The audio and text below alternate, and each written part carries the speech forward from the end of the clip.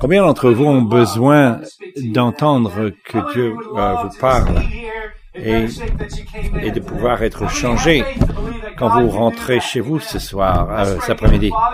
Père Tout-Puissant, je prie que vous m'aidez et me donnez la onction aujourd'hui. Je prie que le don de prêcher puisse venir à travers moi pour vous édifier et que vous puissiez donner de l'encouragement à votre peuple. Je prie que vous nous donnez des oreilles spirituelles pour entendre ce que vous dites et la capacité de recevoir ce que vous nous dites. Merci pour la parole de Dieu qui amène le salut et la délivrance. Merci pour que la parole donne la vie et dans cette pièce, le peuple de Dieu peut expérimenter la présence donnant de la vie venant de Christ. Et de votre nom, je prie. Et Amen. Tournez les pages de votre Bible, Marc 9. Je voudrais, pour expliquer un petit peu, première semaine, nous avons parlé sur entendre la voix de Dieu. Vous savez, il y a des gens qui croient qu'ils vont à l'église, mais ils ne croient pas que Dieu parle. Dieu, vous savez, Dieu ne parle pas avec une voix audible, mais il croit que c'est la seule façon que Dieu peut vous parler. Mais vous savez que Dieu a beaucoup de façons qu'il peut parler. Il va nous parler de façon différente et il veut bien sûr parler à son peuple. Et dans la deuxième semaine, nous avons parlé d'attendre et de recevoir la pardon. Et ils vont à l'église et il semble qu'ils ne méritent pas d'être à la table de Dieu ou dans sa présence et d'entendre recevoir de lui et de recevoir l'amour de Dieu. Et ils ont des problèmes avec ces barrières de honte et des années, ils ont fait des choses dans le passé. Oh, toi, mais l'ennemi n'arrête pas de les tourmenter, dire comment peux-tu même aller à l'église après avoir fait cela, ou être sous la condamnation qu'ils ont fait quelque chose de mal, des choses. Mais l'ennemi, il va être certain que nous n'oublions pas ce que nous avons fait de mal, et cette condamnation, si le diable, il ne peut pas vous faire monter, il va vous accabler. Il y a une conviction, différente conviction et condamnation. Conviction pour que nous pouvons prouver que pour nous faire comprendre que nous faisons quelque chose de mal et donc nous pouvons changer cela. C'est une conviction, c'est spécifique, c'est à travers quelque chose pour nous de se repentir, mais la condamnation c'est différent. La condamnation c'est vous ne pouvez pas mettre votre doigt dessus, vous ne savez pas comment et l'ennemi essaie de vous condamner et nous faire sentir que nous ne sommes pas dignes. Mais vous savez pourquoi? Parce que Jésus est mort sur la croix et que nos péchés doivent être pardonnés.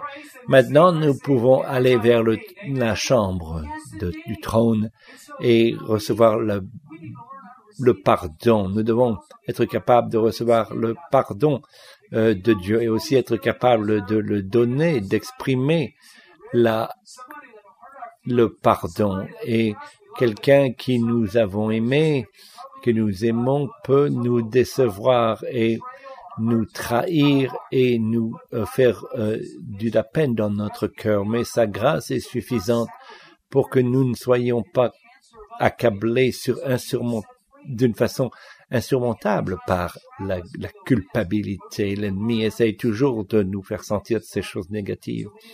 Mais nous devons également apprendre à recevoir et donner le pardon, exprimer le pardon. Aujourd'hui, nous allons parler comment renforcer notre foi. Dans le livre d'Habacuc de 4, voici son âme s'est enflée, elle n'est pas droite en lui, mais le juste vivra par sa foi. C'est répété 3 fois dans le Nouveau Testament. Et que le mot vivre par la foi. Cela veut dire, ça couvre tout. C'est tout inclus, toutes les zones possibles de notre vie. Donc ça veut parler, manger, vivre, notre carrière, notre façon de louer le Seigneur doit être fait par la foi. Votre vie en entier doit être caractérisée en faisant confiance au bras de Dieu. La Bible dit que Dieu est, ça lui plaît que nous vivons par la foi. Et pourquoi nous devons être concernés que notre foi soit plus forte? La Bible dit que si nous avons la foi comme une graine de moutarde, un tout petit peu, est-ce que c'est important que nous ayons une foi plus importante? De raisons que c'est important que nous continuons de renforcer, de développer et de maturer notre foi. En premier, cela prend une foi forte pour surmonter les difficultés de la vie. Vous savez que c'est bien de pouvoir vivre, tout le monde croit, et c'est différent d'avoir une foi de victoire et de réussite. Et quelqu'un qui a une foi très mature et capable de faire face à des circonstances dans la vie. Beaucoup de gens, ils ont la foi en Dieu, mais ils luttent à avoir suffisamment de foi pour vivre une vie de victoire. Et c'est ridicule pour nous que nous ayons tout ce que Dieu a disponible pour nous avec son sang versé pour nous et que nous soyons dépressifs et découragés. Ce n'est pas ce qu'il a pour nous. Mais cela prend de la foi forte pour pouvoir faire face aux tribulations et aux difficultés de la vie. Qui a des difficultés dans la vie? Proverbe 24, 3, 10. Si tu faiblis au jour de la détresse, ta force n'est que détresse. Écoutez, Dieu, il ne veut pas que nous vivons la vie de chrétiens et que toute petite chose peut nous faire tomber, nous décourager, nous déprimer. Comment êtes-vous capable? La réalité, la pression et de difficultés, nous devons faire face. Il a un baromètre, combien est forte notre foi, pour pouvoir surmonter les difficultés de jour à jour dans la vie. Écoutez, verset 1 Jean 5, 4. Et tous ceux qui sont nés en Dieu triomphent du monde. Et la victoire qui triomphe du monde, c'est notre foi. Notre foi nous donne la victoire sur les circonstances dans notre vie. Est-ce que vous croyez cela, Saint de Dieu? Qui a entendu W. Shamba, qui était un évangéliste? Il était à la radio et c'était un pasteur, prêtre du Pentecôte. Et à la fin de son enregistrement, vous n'avez pas de problème. Tout ce que vous avez besoin, c'est de la foi en Dieu. Vous pouvez faire face à toutes vos difficultés. Tout ce que vous avez besoin, c'est de la foi en Dieu. Et un jour, il disait qu'il avait un ministère pour la guérison. Et il y avait cette dame qui priait pour, et il était prêt à prier pour elle, et elle voulait lui dire de tous ses problèmes. Frère Schembach, tu ne sais pas tous mes problèmes, etc. Il dit, tais-toi, tu n'as pas de problème. Tout ce que tu as besoin, c'est de la foi en Dieu. Et je me rappelais de tous les détails, et il me rappelait, le frère Francis, d'une histoire, mais vous n'avez pas de problème. Tout ce que vous avez besoin, c'est de la foi en Dieu. C'est venu de quelqu'un qui a été un de ces meetings, et quelqu'un était dans le coma pendant des mois, et il croyait qu'il n'allait jamais, il ne croyait pas qu'il allait pouvoir survivre, et c'était d'avoir lu les derniers droits, et donc il entendait tout cela, et le prêtre lui a donné ses derniers droits, et il est sorti, et un autre prêtre est venu après, au lieu de prendre la porte, il est venu à travers le mur, et c'était Jésus, le roi.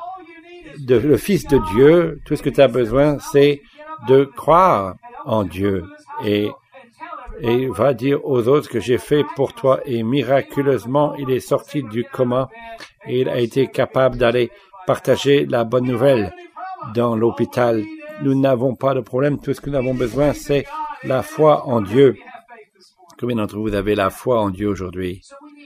Donc nous avons besoin de la foi pour faire face aux difficultés de la vie. Ça prend une foi forte pour pouvoir faire face aux moments de découragement. Est-ce que vous avez été découragé dans la vie? Est-ce que vous avez un problème après un autre? Et des fois, nous avons de la joie aussi longtemps que les choses vont bien dans notre vie. Quand nous sommes payés, le jour de la paye, nous avons la joie. Et la réalité, c'est que certains d'entre nous, ils ont la joie seulement quand des choses vont bien et nous perdons notre joie quand nous allons à travers les difficultés de la vie. Et considérez pure joie quand vous avez des difficultés, car le test de votre foi, il développera la persévérance. Ce n'est pas facile de maintenir seulement la joie quand vous allez à travers des moments difficiles. Mais je crois que c'est la volonté de Dieu que même quand nous allons à travers des moments difficiles, nous pouvons maintenir notre joie. Quelqu'un a dit, vous savez que la joie, ce n'est pas l'absence de problème, mais la présence de Dieu. Des fois, notre joie est seulement connectée aux circonstances. Quand les circonstances ne sont pas bonnes, nous ne sommes pas joyeux, mais Dieu veut que nous allons au-delà de nos circonstances pour que nous ayons tout le temps de la joie. Et vous prenez du temps des fois et à vous lamenter, et je ne peux pas comprendre toutes ces choses qui m'arrivent, etc. Et souvent, je me rappelais de Corrie ten Boom, était un juif qui a été un prisonnier quand Hitler était au pouvoir, et il est devenu un prisonnier dans le camp de concentration. On a perdu son père et sa sœur, et elle vivait dans ce dortoir avec tout le monde, et il devait dormir sur du bois, et il y avait des poux qui étaient sur cette paille, et ils devaient travailler dans des circonstances très dures avec le froid, etc. Ils étaient battus s'ils ne travaillaient pas suffisamment, et tant de gens et des gardes. Ils ont été sauvés parce qu'ils ont reconnu qu'il y avait quelque chose d'incroyable au sujet de Corrie ten Boom. Elle avait la capacité de maintenir la joie même dans les difficultés de la vie. Même quand si vous avez une foi forte, vous pouvez maintenir la joie. C'est la présence de Dieu et pas l'absence de problème. Numéro 2, pour que nous puissions atteindre notre potentiel, plein potentiel. Nous n'allons pas atteindre cette destinée que si nous développons une foi en Dieu qui est forte. Cherchez Dieu pour qu'il fasse l'impossible, et c'est seulement Dieu qui peut répondre à ces situations. Donc, certains d'entre nous, nous avons la foi que pour les petites choses. Nous sommes comme vous vous souvenez de cette histoire que le père qui avait un fils possédé par les démons, et dans Marc chapitre 9 et verset 20, et aussitôt que l'enfant vit Jésus, l'esprit l'agita avec violence, il tomba par terre et se roulait en écumant. Jésus demanda au père, combien y a-t-il de temps qu'il cela lui arrive?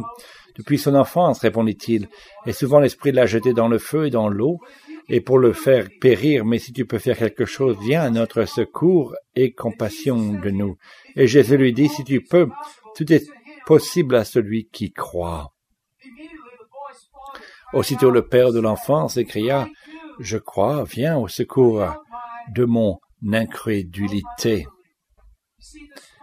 Ce père, il avait de la foi, il suivait Dieu, ce n'est pas qu'il n'avait pas de foi, mais ce père ne pouvait pas croire Dieu pour faire quelque chose dans sa vie. Il avait des difficultés de croire que Dieu puisse délivrer son fils. Et donc, n'est-ce pas une représentation des fois que nous avons, comme ce père, nous croyons à des choses et que vous croyez que Dieu pour guérir d'un rhume, mais vous devez avoir suffisamment de foi pour pouvoir voir des choses s'accomplir. Il veut que nous puissions faire face à nos vallées profondes.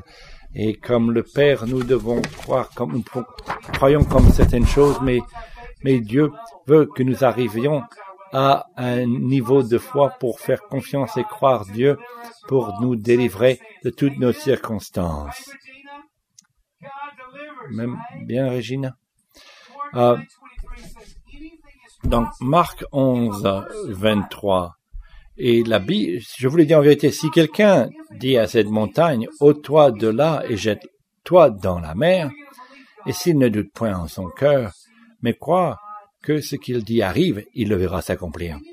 Marc 11, 23. Vous vous souvenez, dans Luc, chapitre 17, verset 3, il dit que si tu as la foi comme une graine de moutarde, et quand il compare, et vous pouvez dire à et le Seigneur, si vous aviez de la foi comme un grain de sénévé, vous diriez à ce sycomore, déracine-toi et plante-toi dans la mer, et il vous obéira. Luc 17, 6. Tout ce qu'il dit, c'est non. Vous avez besoin de foi, et même une petite foi. Non. La réalité, que nous avons une foi forte pour pouvoir que des montagnes puissent bouger. Nous avons besoin des Écritures pour interpréter les Écritures dans Matthieu. Et le royaume des cieux est semblable à un grain de sénévé qu'un homme a pris et semé dans son champ. C'est la plus petite de toutes les semences, mais quand il a poussé, il est plus grand que les légumes et devient un arbre, de sorte que les oiseaux du ciel viennent habiter dans ses branches. Il utilise cette illustration. Est-ce que vous avez déjà vu une graine de moutarde? Si je la tenais dans ma main, vous auriez de la difficulté à le voir, c'est si petit. Et il dit, le grain de sénévé, mais quand c'est développé, quand ça grandit, ça devient un arbre. Donc ce qu'il dit, c'est que il compare notre foi, il a impliqué pas seulement que nous avons besoin un peu de foi, mais nous allons laisser notre foi se développer et développer le potentiel de notre foi est immense.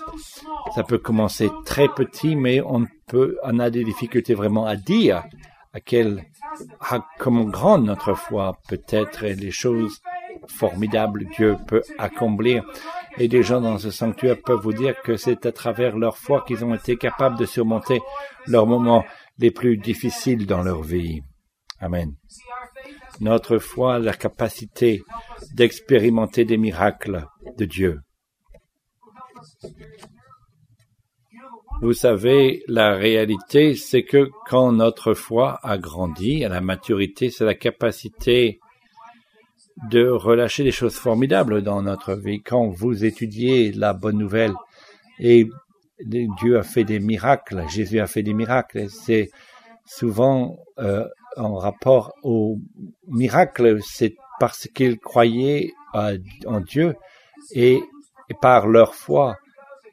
Et les nombres de personnes qui étaient guéries, les miracles se produisaient autour de lui. Il va dans sa ville et il ne peut rien faire dans sa ville, pas parce qu'il a perdu sa puissance, mais à cause de où ils étaient. Ils n'avaient pas la foi de le croire, de lui faire confiance. Et les miracles peuvent se produire. Marc 11, 23, je vous dis en vérité, je vous le dis en vérité, si quelqu'un dit à cette montagne, ôte-toi de là et jette-toi dans la mer, et s'il ne doute point en son cœur, mais croit que ce qu'il dit arrive, il le verra s'accomplir. C'est pourquoi je vous dis, tout ce que vous demanderez en priant, croyez que vous l'avez reçu et vous le verrez s'accomplir. Qu'est-ce qu'il dit? Il n'y a pas de limite de la capacité de notre foi de faire des choses miraculeuses. Je veux vous encourager de me croire et de dépendre de moi. Je veux qu'il n'oublie jamais, je veux exagérer le point pour qu'il le comprenne. Qu'est-ce que je peux comparer la foi? Et il le dit, regardez, et il voit une montagne et il dit, regardez, vous voyez cette montagne, cette grande montagne là-bas? Si vous croyez, vous pouvez dire à cette montagne d'être enlevée et cette montagne va bouger. Ça a l'attention, bien sûr, de ses disciples. Quelle montagne est devant vous maintenant? Vous n'êtes pas dans les montagnes rocheuses, mais vous avez peut-être une montagne de problèmes. Et Jésus a dit, si vous croyez, vous pouvez dire à cette montagne d'être enlevée. Dans Marc 20, c'est pourquoi je vous dis, tout ce que vous demanderez en priant, croyez que vous l'avez reçu et vous le verrez s'accomplir. Et ça peut changer des circonstances, des situations. Écoutez ce verset. Hébreu, c'est la liste des choses grands hommes de Dieu ont pu expérimenter à cause de leur foi. Verset 32. Et que dirais-je encore, car le temps me manquerait pour parler de Gédéon, de Barak, de Samson, de Jephthé, de David, de Samuel et des prophètes. Par la foi, ces gens ont surmonté des royaumes et régné avec justice. Ils ont été capables de fermer la bouche des lions. Ils ont éteint le feu. Ils se sont échappés de la mort par l'épée. Ils étaient forts dans la foi et ont mis plein d'armées capables de faire chasser les ennemis, les armées des ennemis. Notre foi peut nous amener, nous aider pour régner avec justice et recevoir la justice de Dieu.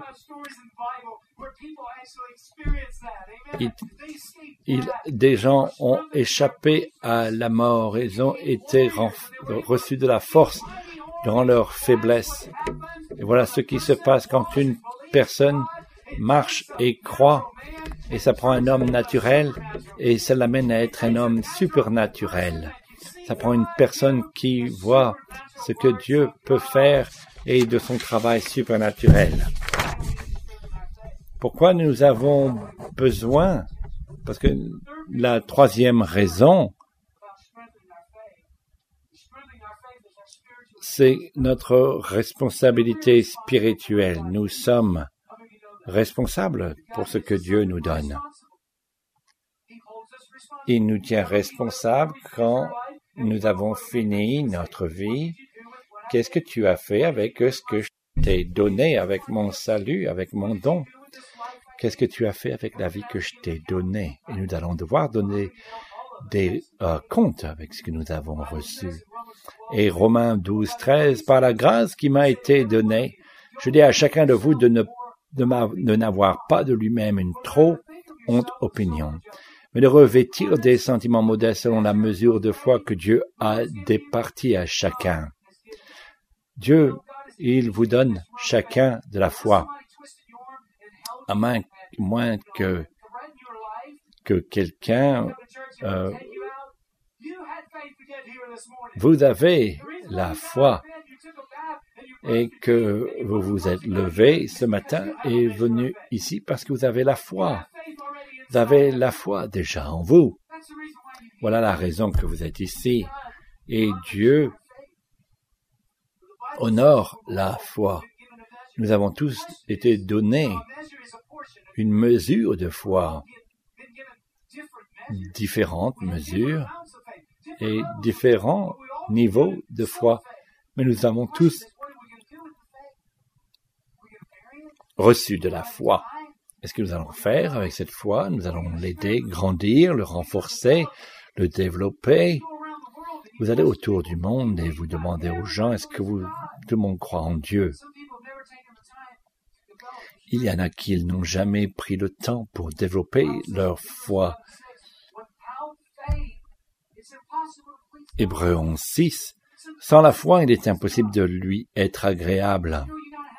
Vous devez avoir la foi pour plaire à Dieu. Quand les gens sont dans une congrégation comme celle-ci, et nous louons le Seigneur, la présence de Dieu vient parce que nous tenons dans la foi. Et Dieu honore notre foi. Vous allez dans un autre pays et il y en a qui marchent pendant des heures pour arriver à l'église. Je vous dis, ils commencent ce service et la présence de Dieu remplit l'endroit et vous donnez des frissons.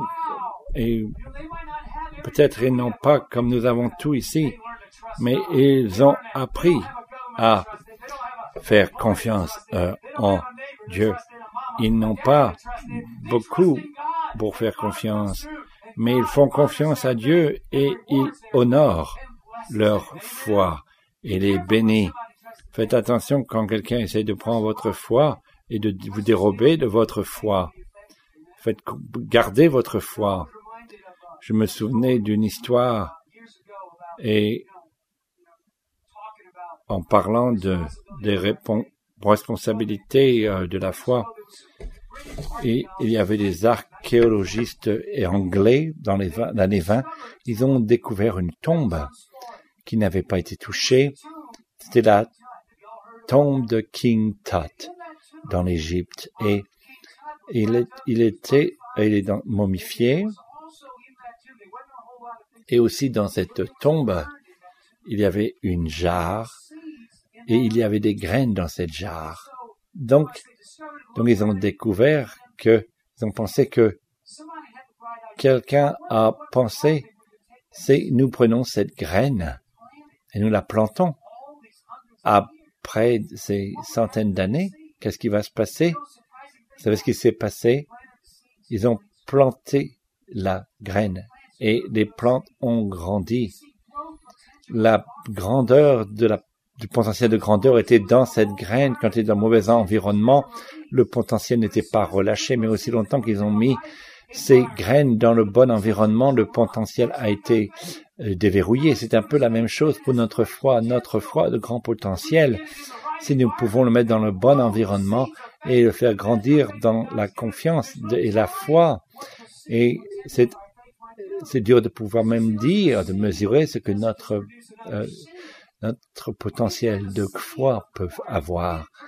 Et quand vous plantez une graine de maïs et ça produit énormément de plantes de maïs, si nous opérons par la foi, c'est impossible de vraiment dire ce que Dieu peut faire dans notre vie.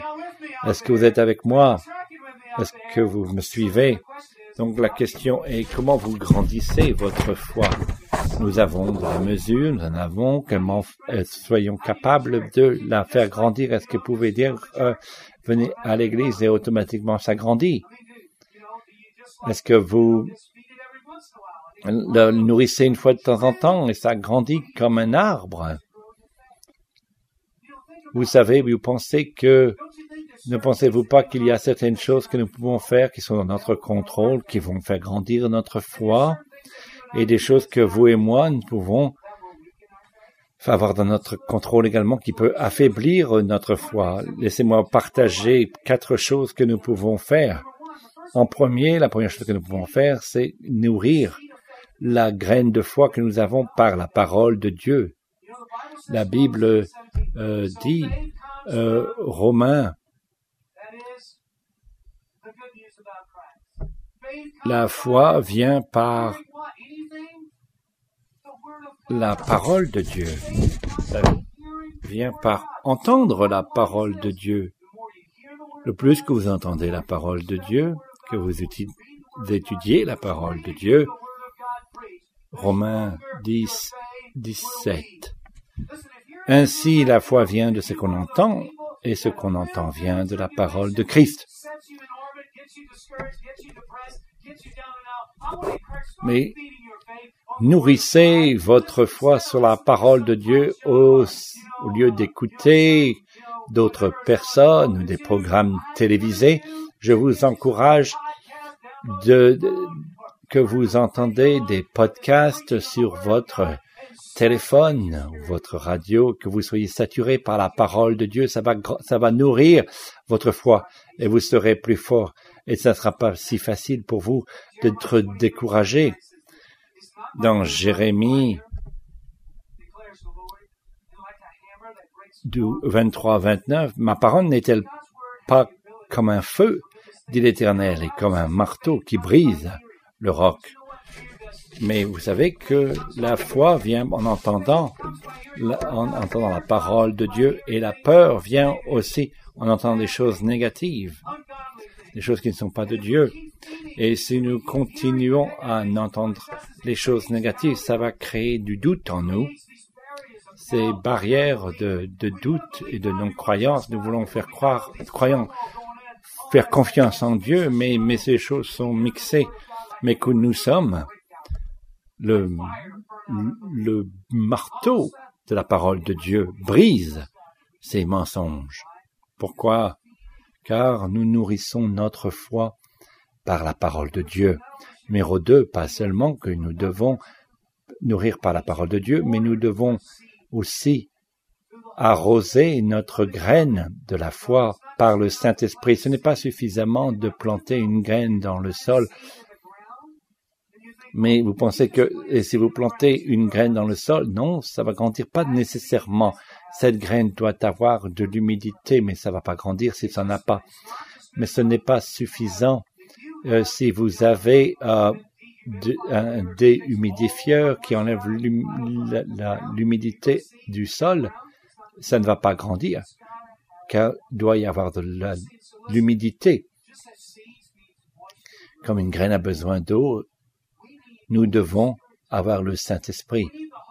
Le Saint-Esprit pour arroser nos graines que nous avons déjà dans notre esprit pour que cette parole puisse grandir.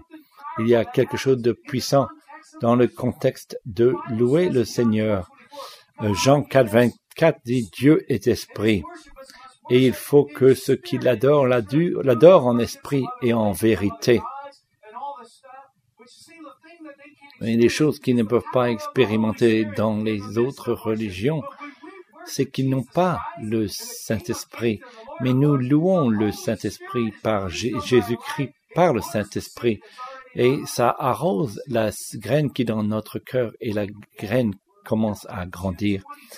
Jude, le livre de Jude 20, pour édifiant vous-même sur votre très sainte foi en priant par le Saint-Esprit. Jude 1, 20.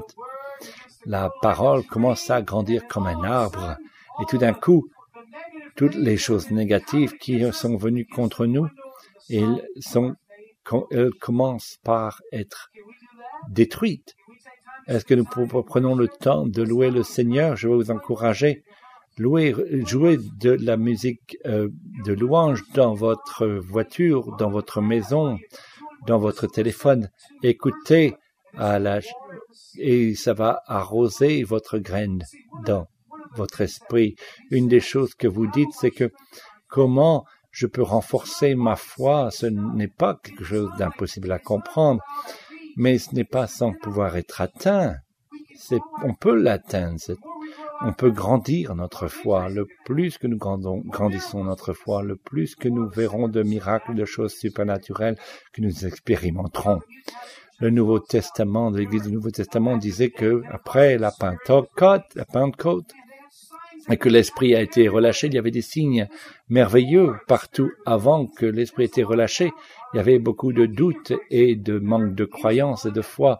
Et Pierre, il a dénigré le Seigneur. Il a dit, oui, je suis un de ses suiveurs.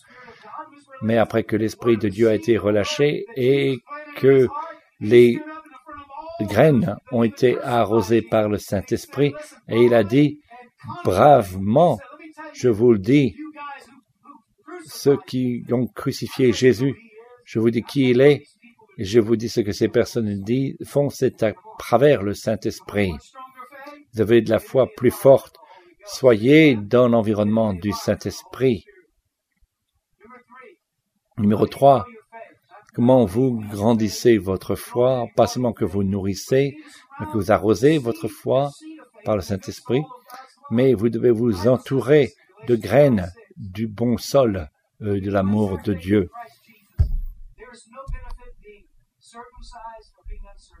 Galatiens 5, 6, la Bible dit, « Car en Jésus-Christ, ni la circoncision ni l'incirconcision n'a de valeur, mais la foi qui est agissante par la charité. » Ça doit être exprimé dans l'amour de Dieu. 2 Timothée 1, 5, gardant le souvenir de la foi sincère qui est en toi, qui habita d'abord en ton aïeul Loïs et dans ta mère Eunice, et qui, j'en suis persuadé, habite aussi en toi. La foi est contagieuse, et Timothée, il avait de la foi, car il a été dans l'environnement de la foi. Et la foi de sa mère l'a aidé à grandir et de recevoir une maturité spirituelle. Comme je vous dis, vous ne devez pas aller à l'église pour aller au paradis, pour être un croyant, mais je vous dis que si vous rentrez dans le contexte du peuple de Dieu, leur foi va nourrir votre foi et votre foi va grandir. Il y a des années, quand je travaillais sur les champs pétroliers, je me souviens que beaucoup de fois, je travaillais pendant 24 heures et je devais aller beaucoup sur les plateformes et ça n'a... mais j'étais sur la terre lundi, mardi et mercredi, jeudi et vendredi et quelqu'un avait besoin d'une valve et je devais quitter, ne pas aller à l'église et je ne revenais pas avant lundi et je revenais et j'ai manqué d'aller à l'église et toute la semaine ça allait. L'église venait, j'ai un appel encore. Des fois, 2, 3, 4 semaines sans être capable d'être à l'église. Écoutez,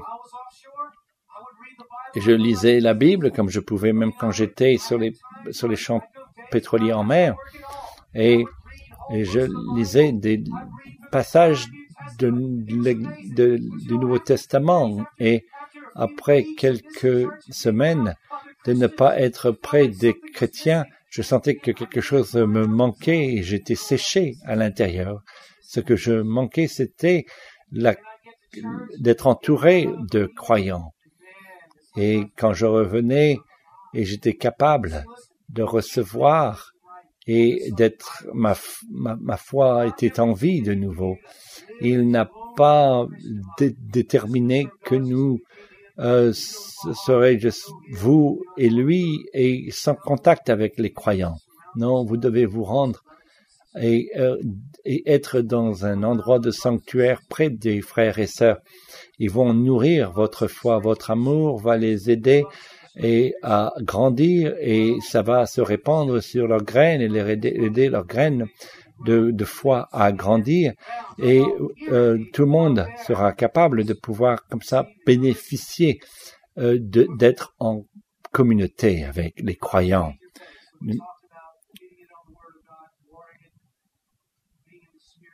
Comment vous pouvez continuer à renforcer votre foi? Finalement, en faisant de l'exercice spirituel. C'est comme un muscle, la foi. Si vous ne l'utilisez pas, ça devient faible.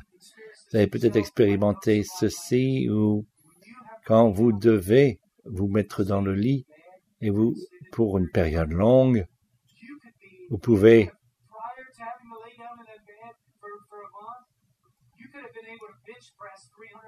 et avant d'être alité, vous auriez pu être capable de lever des poids de 300 livres, mais après que vous êtes dans un lit pendant 1 mois, vous perdez vos muscles et vous n'avez pas de capacité de pouvoir lever quelque chose de lourd après ça. Il nous donne de la foi, c'est comme un muscle.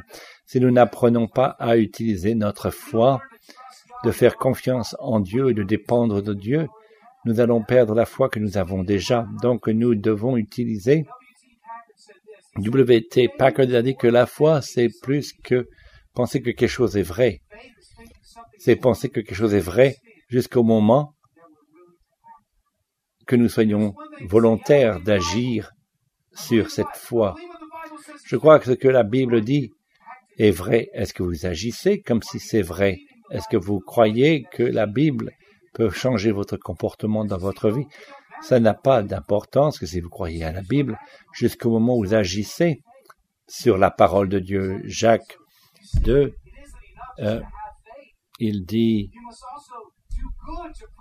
il est ainsi de la foi, si elle n'est pas les œuvres, elle est morte en elle-même. Mais encore, dans les champs pétroliers en mer, des hommes durs, et un monde d'hommes là-bas.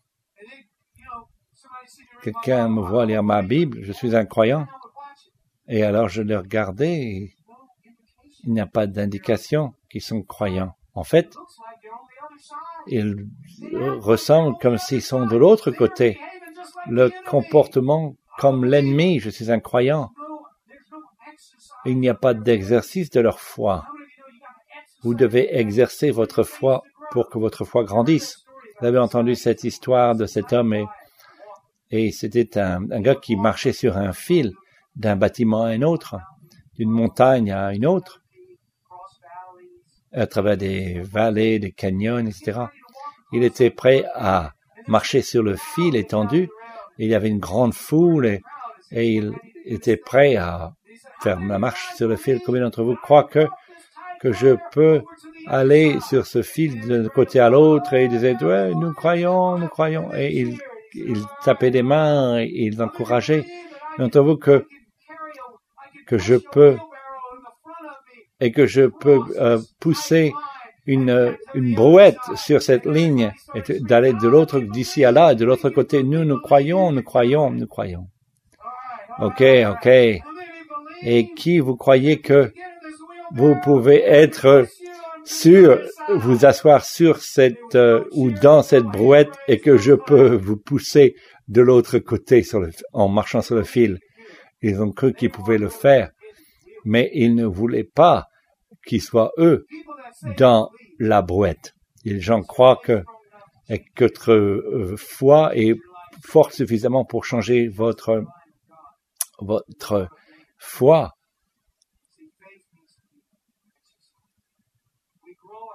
Et nous grandissons notre foi en utilisant notre foi. Vous vous souvenez de David quand il faisait face à Goliath et il disait, et le roi Saul a dit, qui vous croyez, petit enfant, qu'est-ce que tu crois que tu peux faire? Cet homme est un combattant et toi tu es ce petit.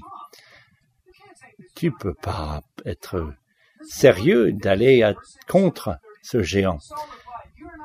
1 Samuel 17, 33. Tu ne peux pas aller te battre avec ce Philistin car tu es un enfant et il est un homme de guerre dès sa jeunesse. David dit à Saul, ton serviteur faisait paître les brebis de son père et quand un lion ou un ours venait en enlever une du troupeau, je courais après lui et je le frappais et j'arrachais les brebis de sa gueule. Il se dressait contre moi, je le saisissais par la gorge, je le frappais et le tuais. C'est ainsi que ton serviteur a terrassé le lion et l'ours, il en sera du Philistin, de cet incirconcis, comme de l'un d'eux, car il a insulté l'armée du Dieu vivant. il a tué un géant, mais il n'a pas commencé en étant un géant, avec une foi de tuer un géant. J'avais suffisamment de foi pour tuer un lion. Et j'étais dans le champ et je louais le Dieu avec mon harpe et ce lion arrive d'un côté et il a un de mes agneaux dans sa bouche et quelque chose est venu sur moi et je suis allé et j'ai attrapé ce lion et je l'ai tué et j'ai remis l'agneau avec le troupeau. Et j'avais tant de foi que quand un jour cet ours est venu prêt à détruire ce troupeau, et quelque chose est venu me surmonter, est venu sur moi, et j'ai pris cet ours et enlevé cet ours, cette brebis de la bouche de l'ours, et je l'ai tué. Et maintenant, il dit, hey, roi Saul, je peux maintenant aller et me battre contre ce géant philistin. Je n'ai pas commencé en premier par me battre après des géants, mais j'ai entretenu ma foi. Des fois, nous devons commencer à croire en Dieu qui nous donne suffisamment de foi de recevoir la joie quand nous allons travailler, même si nous devons traverser la rue Johnston. Vous savez comment Dieu est capable de développer notre foi, c'est nous avons suffisamment d'opportunités de développer notre foi et de faire confiance à Dieu quand nous faisons face à des difficultés. Et nous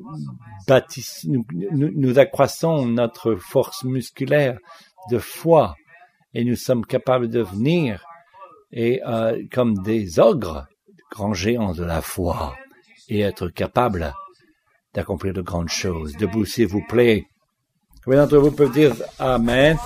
Je dois faire confiance en Dieu, car maintenant j'ai une montagne devant moi.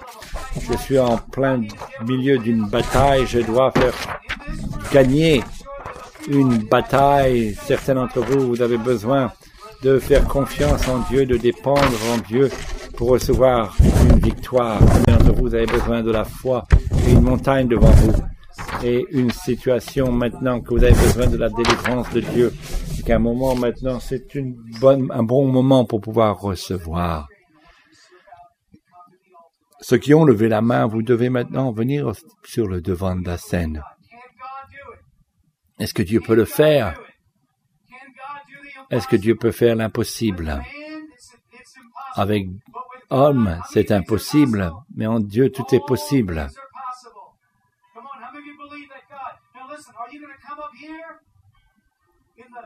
Est-ce que vous allez venir sur le devant et être désolé pour vous-même, plein d'incroyance, ou croire que le Dieu que vous servez, il peut séparer la mer Rouge. Si vous allez laver la liberté, levez votre main et que nous demandons aux aides de venir prier pour vous et d'être en accord avec vous. Seigneur Jésus, je crois que vous pouvez me donner un miracle, me délivrer. Je me tiens en foi et je crois que vous allez me donner un miracle, une victoire. Vous allez m'aider de surmonter. Merci Seigneur. Vous relâchez votre grâce sur moi. Vous devez le faire par la foi et dire merci Seigneur par la foi. Que vous me délivrez Seigneur de cette situation. Merci Seigneur, je suis libéré de ces difficultés que je fais face, spirituelles, physiques, émotionnelles, financières.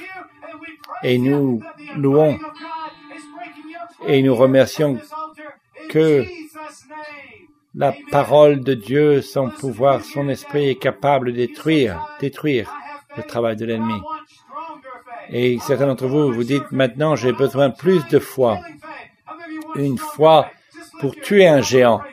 Et levez la main. Et je veux prier pour vous maintenant. Dieu, Nous voulons une foi qui puisse être capable de surmonter, pas pour les petites circonstances, mais les mauvais rapports, mais des mauvais récits plutôt. Et nous voulons recevoir la joie alors que nous allons à travers des difficultés, que vous arrosez notre foi, que vous renforcez notre foi et que vous donnez de la fierté, de la confiance en vous, Seigneur, et que vous relâchez votre bénédiction sur ce sanctuaire aujourd'hui, sur cette congrégation. Et par le nom précieux de Jésus, je prie, et tout le monde qui sont en accord dise Amen.